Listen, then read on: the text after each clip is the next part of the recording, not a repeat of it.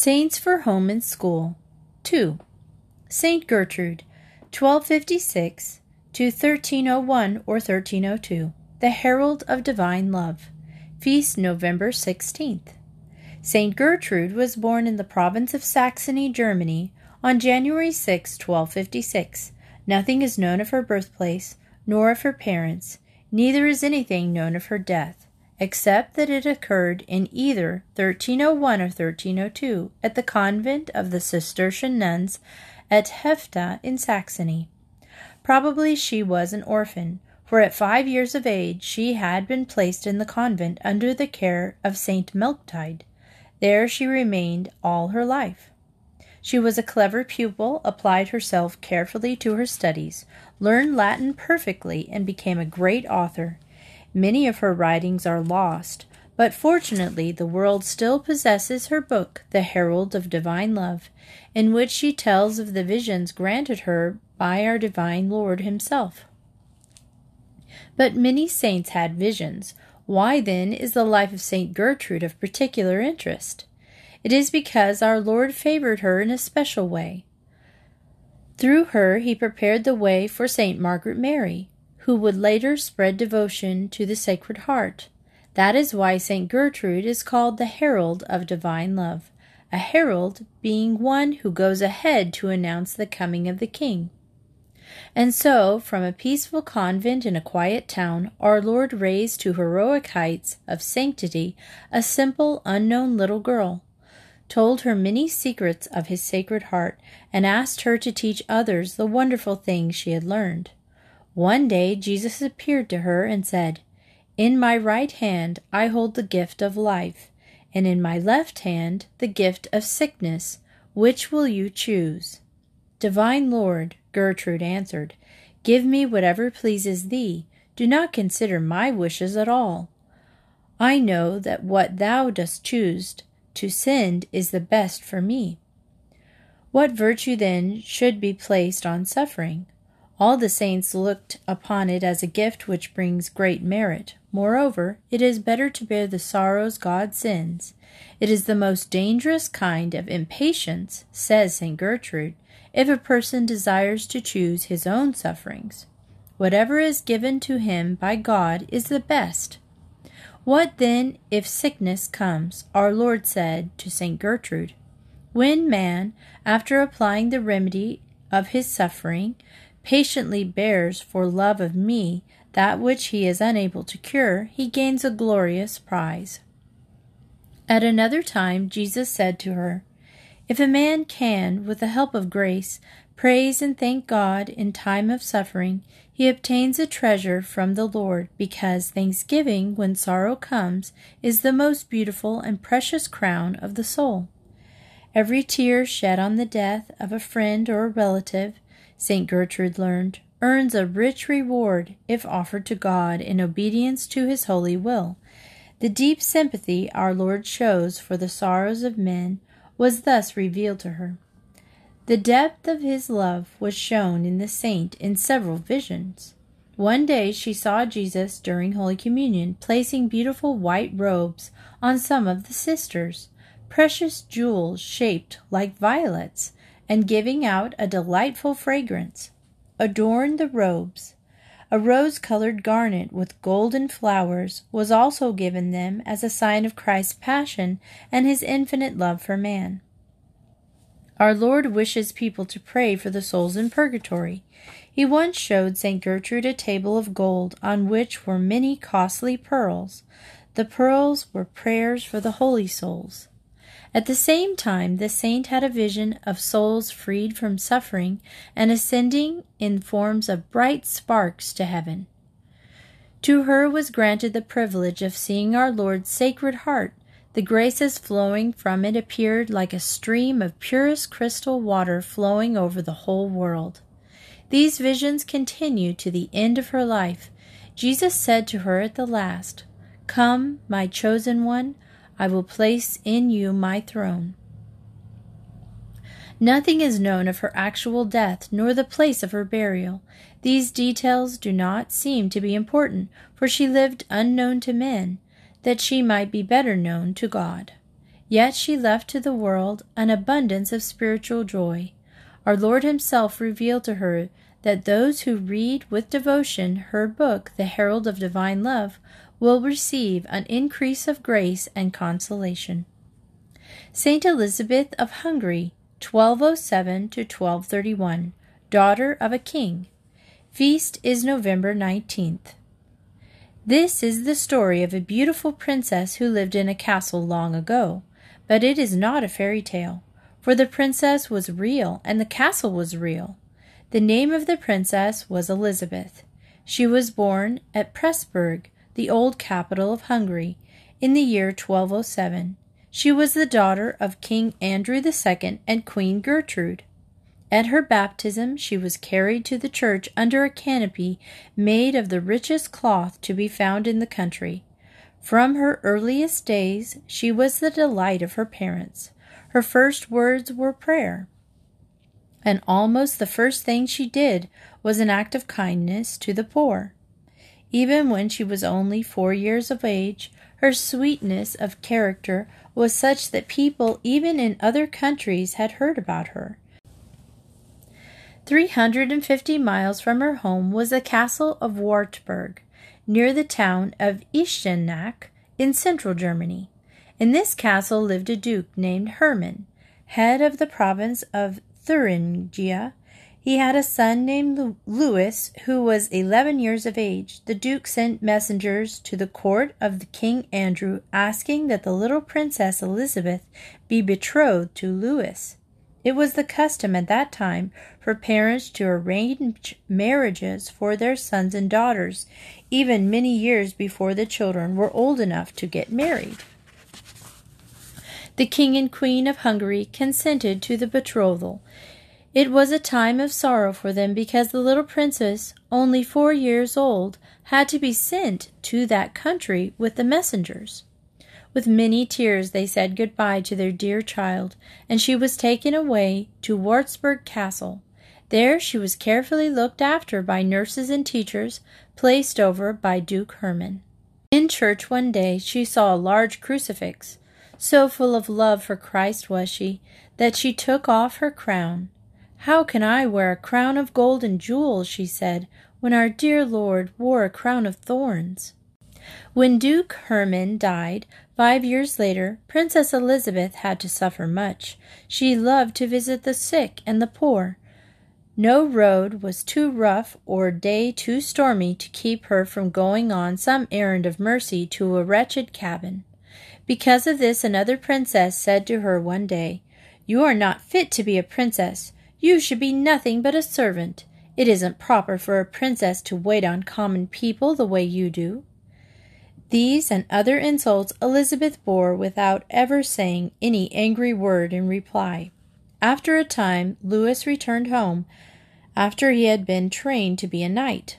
"What?" his people said to him. "Surely you're not going to marry Elizabeth. She isn't fit to be your wife. She won't act like a princess at all. She ought to be sent back to Hungary, where she belongs." "No," answered Louis. "Princess Elizabeth is noble and beautiful. I am betrothed to her, and I shall marry her." In the year 1220, the wedding took place with great rejoicing. Everyone remarked what a handsome couple they were. Louis was tall, good-looking, and manly. Elizabeth was young, beautiful, and sweet in every way. They understood each other well, and were very happy together. Their life was quite peaceful. They loved each other tenderly. Elizabeth liked prayer and penance, and wished to continue her charities. Louis allowed her to do what she desired. Whenever he was away from home, she dressed in poor garments. But when he returned, she dressed in beautiful clothes to please him. Often before she went to a party, she did penance. Yet she appeared cheerful and happy, even smiling. "God does not wish us to have sad faces," she used to say. When she was at home, she ate little. One day, Louis returned to find she had taken nothing but bread and water at her meals. He asked her to take better care of her health. She told him to taste the water left in a glass from which she had been drinking. To his great astonishment, he found that it tasted like the very best wine. Elizabeth was not satisfied with giving money and food to the poor. She knew that God wants us to sacrifice ourselves as well as our money. So she went herself to wait beside the sick beds of many a sufferer. She cooked the meals, cleaned the houses, and even dressed the sores of her patients.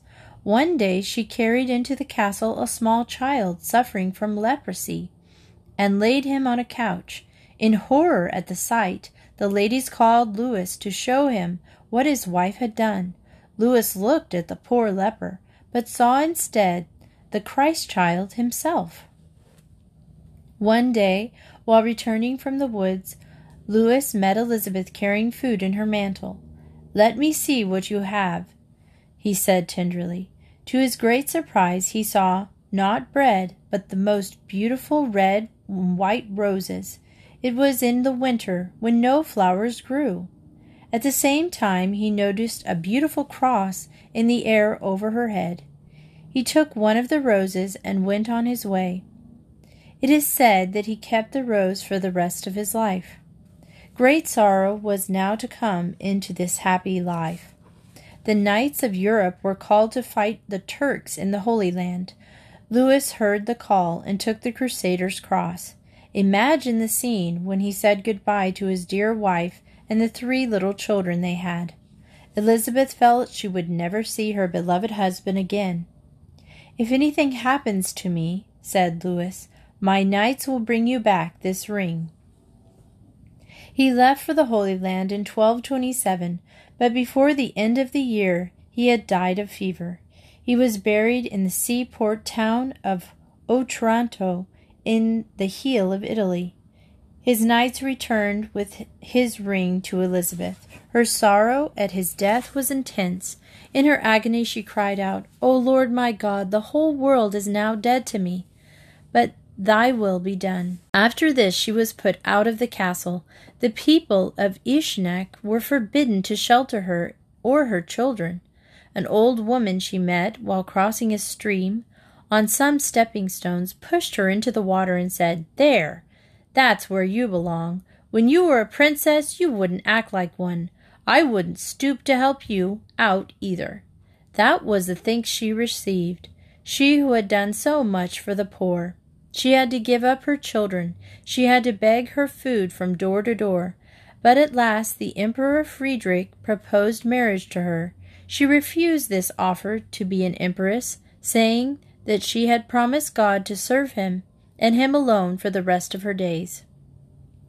Then her husband's body was brought back from Otranto by the knights returning from the Crusades.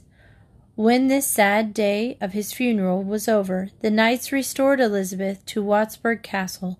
She was given also the revenues from the city of Marburg, but refused to take any of the money for herself. She ordered it all to be used for the poor. She even built a hospital and nursed the patients herself. She lived a life of poverty in an old cabin, where she followed the rule of the Third Order of St. Francis.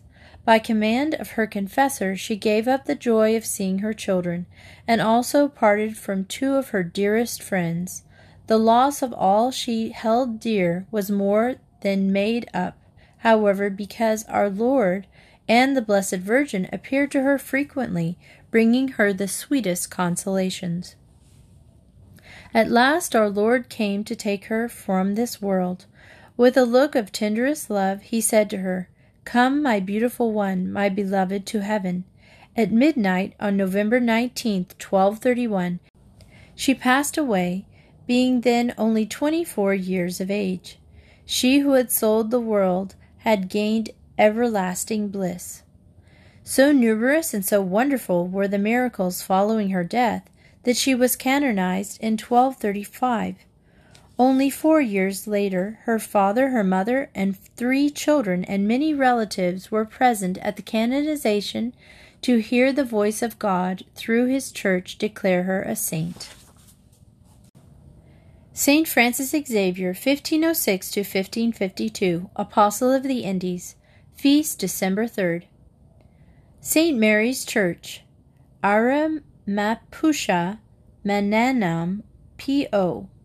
Travancore, South India, April 15th, 1900. Master Jack McCabe, 39th South Street, Windsor, Ontario, Canada. My dear Jack, many thanks for your kind letter of March 10th, in which you sent me $2 for my mission.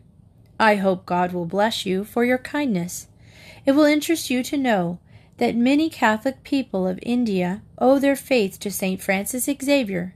The province of Travancore, where I live, was one of the first parts of this country in which the saint preached the faith. About 500 miles north of here is the city of Goa, where his body is preserved. Although the saint has been dead nearly 400 years, his body is still incorrupt, meaning it looks exactly the same as when he passed away. Recently the casket was opened. The silk veil which covered his face of the saint was lifted, and the features were found to be perfectly incorrupt. A number of photographs of the remains were taken, and then the body was rewrapped, sealed, and replaced in its silver casket. Would you like to know the story of this saint, who had been called the greatest missionary since the days of the apostles? In the year 1506, he was born at the castle of Xavier, near the city of Pamplona, near far south of the Pyrenees Mountains in Spain. His father and mother, members of a noble family, gave their children a very good education. All of his brothers became knights and trained themselves to be leaders in battle. Francis, although a good athlete, was more inclined towards books. Accordingly, his parents sent him to the College of St. Barbara in Paris, where he made a splendid success of his studies. He obtained his Master's of Arts degree and then became a teacher. In 1528, Francis met a Spaniard named Ignatius of Loyola, a very holy man who wished to form a society wholly devoted to the salvation of souls. Often he would say, "What will it profit a man if he gain the whole world and lose his own soul?" At first this saying had no effect on Francis, for he was very ambitious and proud of his learning.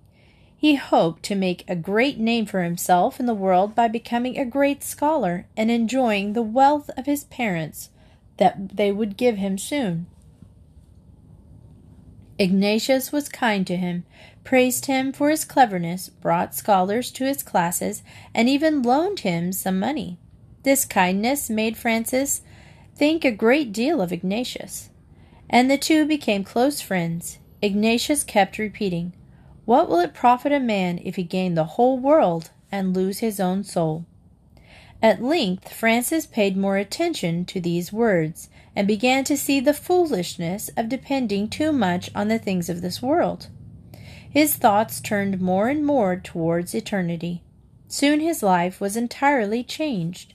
In the year 1534 he joined St. Ignatius and 4 other young men, who made vows at Montmartre in Paris, to visit the Holy Land and work for the conversion of pagans. If this were impossible, they decided to offer their services to the Pope and go wherever he should see fit to send them. This was the beginnings of the Society of Jesus, commonly known now as the Jesuits. In 1536, 3 more young men joined them, and the 9 companions left Paris to go to Venice. This entire journey was made on foot and during the coldest of weather. There Francis employed his time waiting on the sick in the hospitals of the incurables.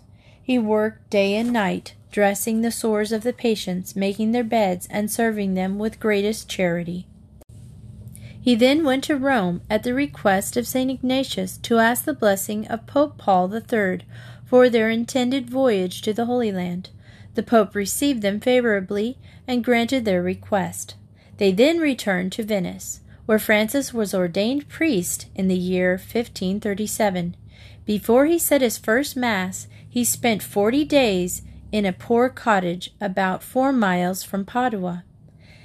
There he suffered much from the cold because he He made his bed on the ground. He ate only a few scraps of bread that he begged from the neighbors. After his first Mass, he was sent to Rome by St. Ignatius, where he met a messenger from the King of Portugal. The king wanted 6 missionaries to preach the faith in India. 2 missionaries were chosen, one of these being Francis Xavier.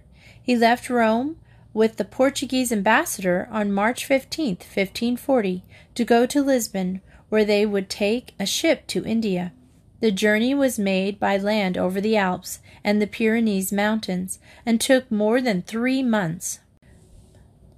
When they came near the city of Pamplona, the ambassador said, "Father, do you not think you had better go to the castle of Xavier and say goodbye to your mother?" "No," replied the saint, "I must continue on my journey. It is sad indeed to not say goodbye to my dear mother, but parting from her world be even sadder than if I do not go to see her. I hope that I shall meet her in heaven." On April 7th, in the year 1541, Francis set sail for India. More than a year after, on May 6, 1542, he landed at Goa. His first call was on the bishop of that city, who told him that the pagans of India seemed more like beasts than men, and that very few ever accepted the faith. Francis spent the mornings comforting the sick in the hospitals and visiting those who were in prison. After that he walked through the streets of Goa, ringing a bell and asking the little children to come to catechism. They gathered in crowds about him, and he led them into church, where he taught them our holy faith. After a while he began preaching in public, and before long the whole city was converted. He then went to the south of India, near the island of Ceylon, where he performed many miracles, thus converting thousands of pagans. In other parts of India also his miracles and his preaching brought large numbers to the faith. He raised no less than 4 dead persons to life. He returned to Goa in the year 1543 to find a supply of men who would help him in his missionary labors. In my own province of Travancore, he baptized 10,000 people with his own hands in 1 month. At one small village in this province he found that very few were converted by his sermons. After a short prayer, he told some of the people to open the grave of a man who had been buried the day before. He commanded the dead man to arise in the name of the living God. The dead man arose and appeared not only living, but in perfect health. Another day, he met a funeral procession in which a young man was being taken to the cemetery for burial. Francis raised him to life. These miracles made such a great impression on the people that the whole province of Travancore was converted to the faith in a few months. Many other parts of India wished to have him come to them. When he could not go himself, he sent other missionaries, who succeeded in converting many thousands of people. In the year 1548, he went to the island of Ceylon, where he converted 2 kings and many thousands of their subjects. St. Francis once chanced to meet a Japanese. From him he learned the history of Japan, and as much as he could about the different religions there. He decided to go to Japan. He landed in that country on August 15, 1549. There he converted many thousands of people. God assisted him by giving him the gift of tongues. The gift of tongues is where you can speak many different languages through the gift of the Holy Ghost without knowing in your mind what you're saying. God assisted him by giving him the gift of tongues. He also performed many miracles, the greatest miracles of all being the raising to life of a young girl. On November 20th, 1551, the saint again returned to India, and from there sent other missionaries to take his place in Japan. He also heard about the great land of China and wished to go there on a mission.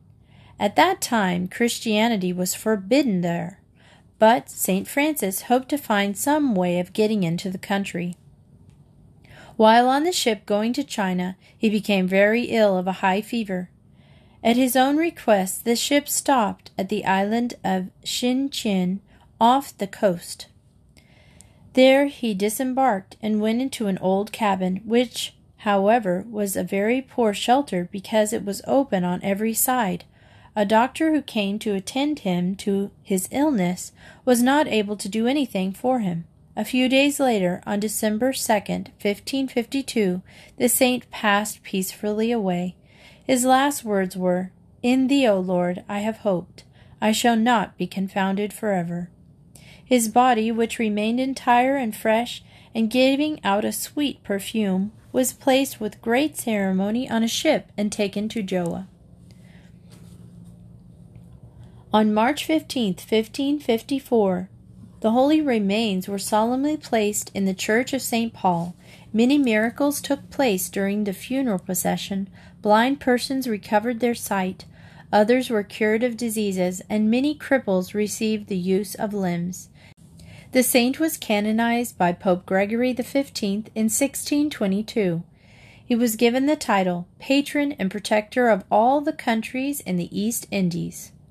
Now, Jack, the next time I write, I shall send you some pictures of St. Francis of Xavier and of the places he visited here. As this is our summer season, the heat is almost unbearable. I often think how much the saint must have suffered in these climates. Perhaps he had to watch out for snakes, too, just as we do now. Yours sincerely, Father Sebastian Pennacat.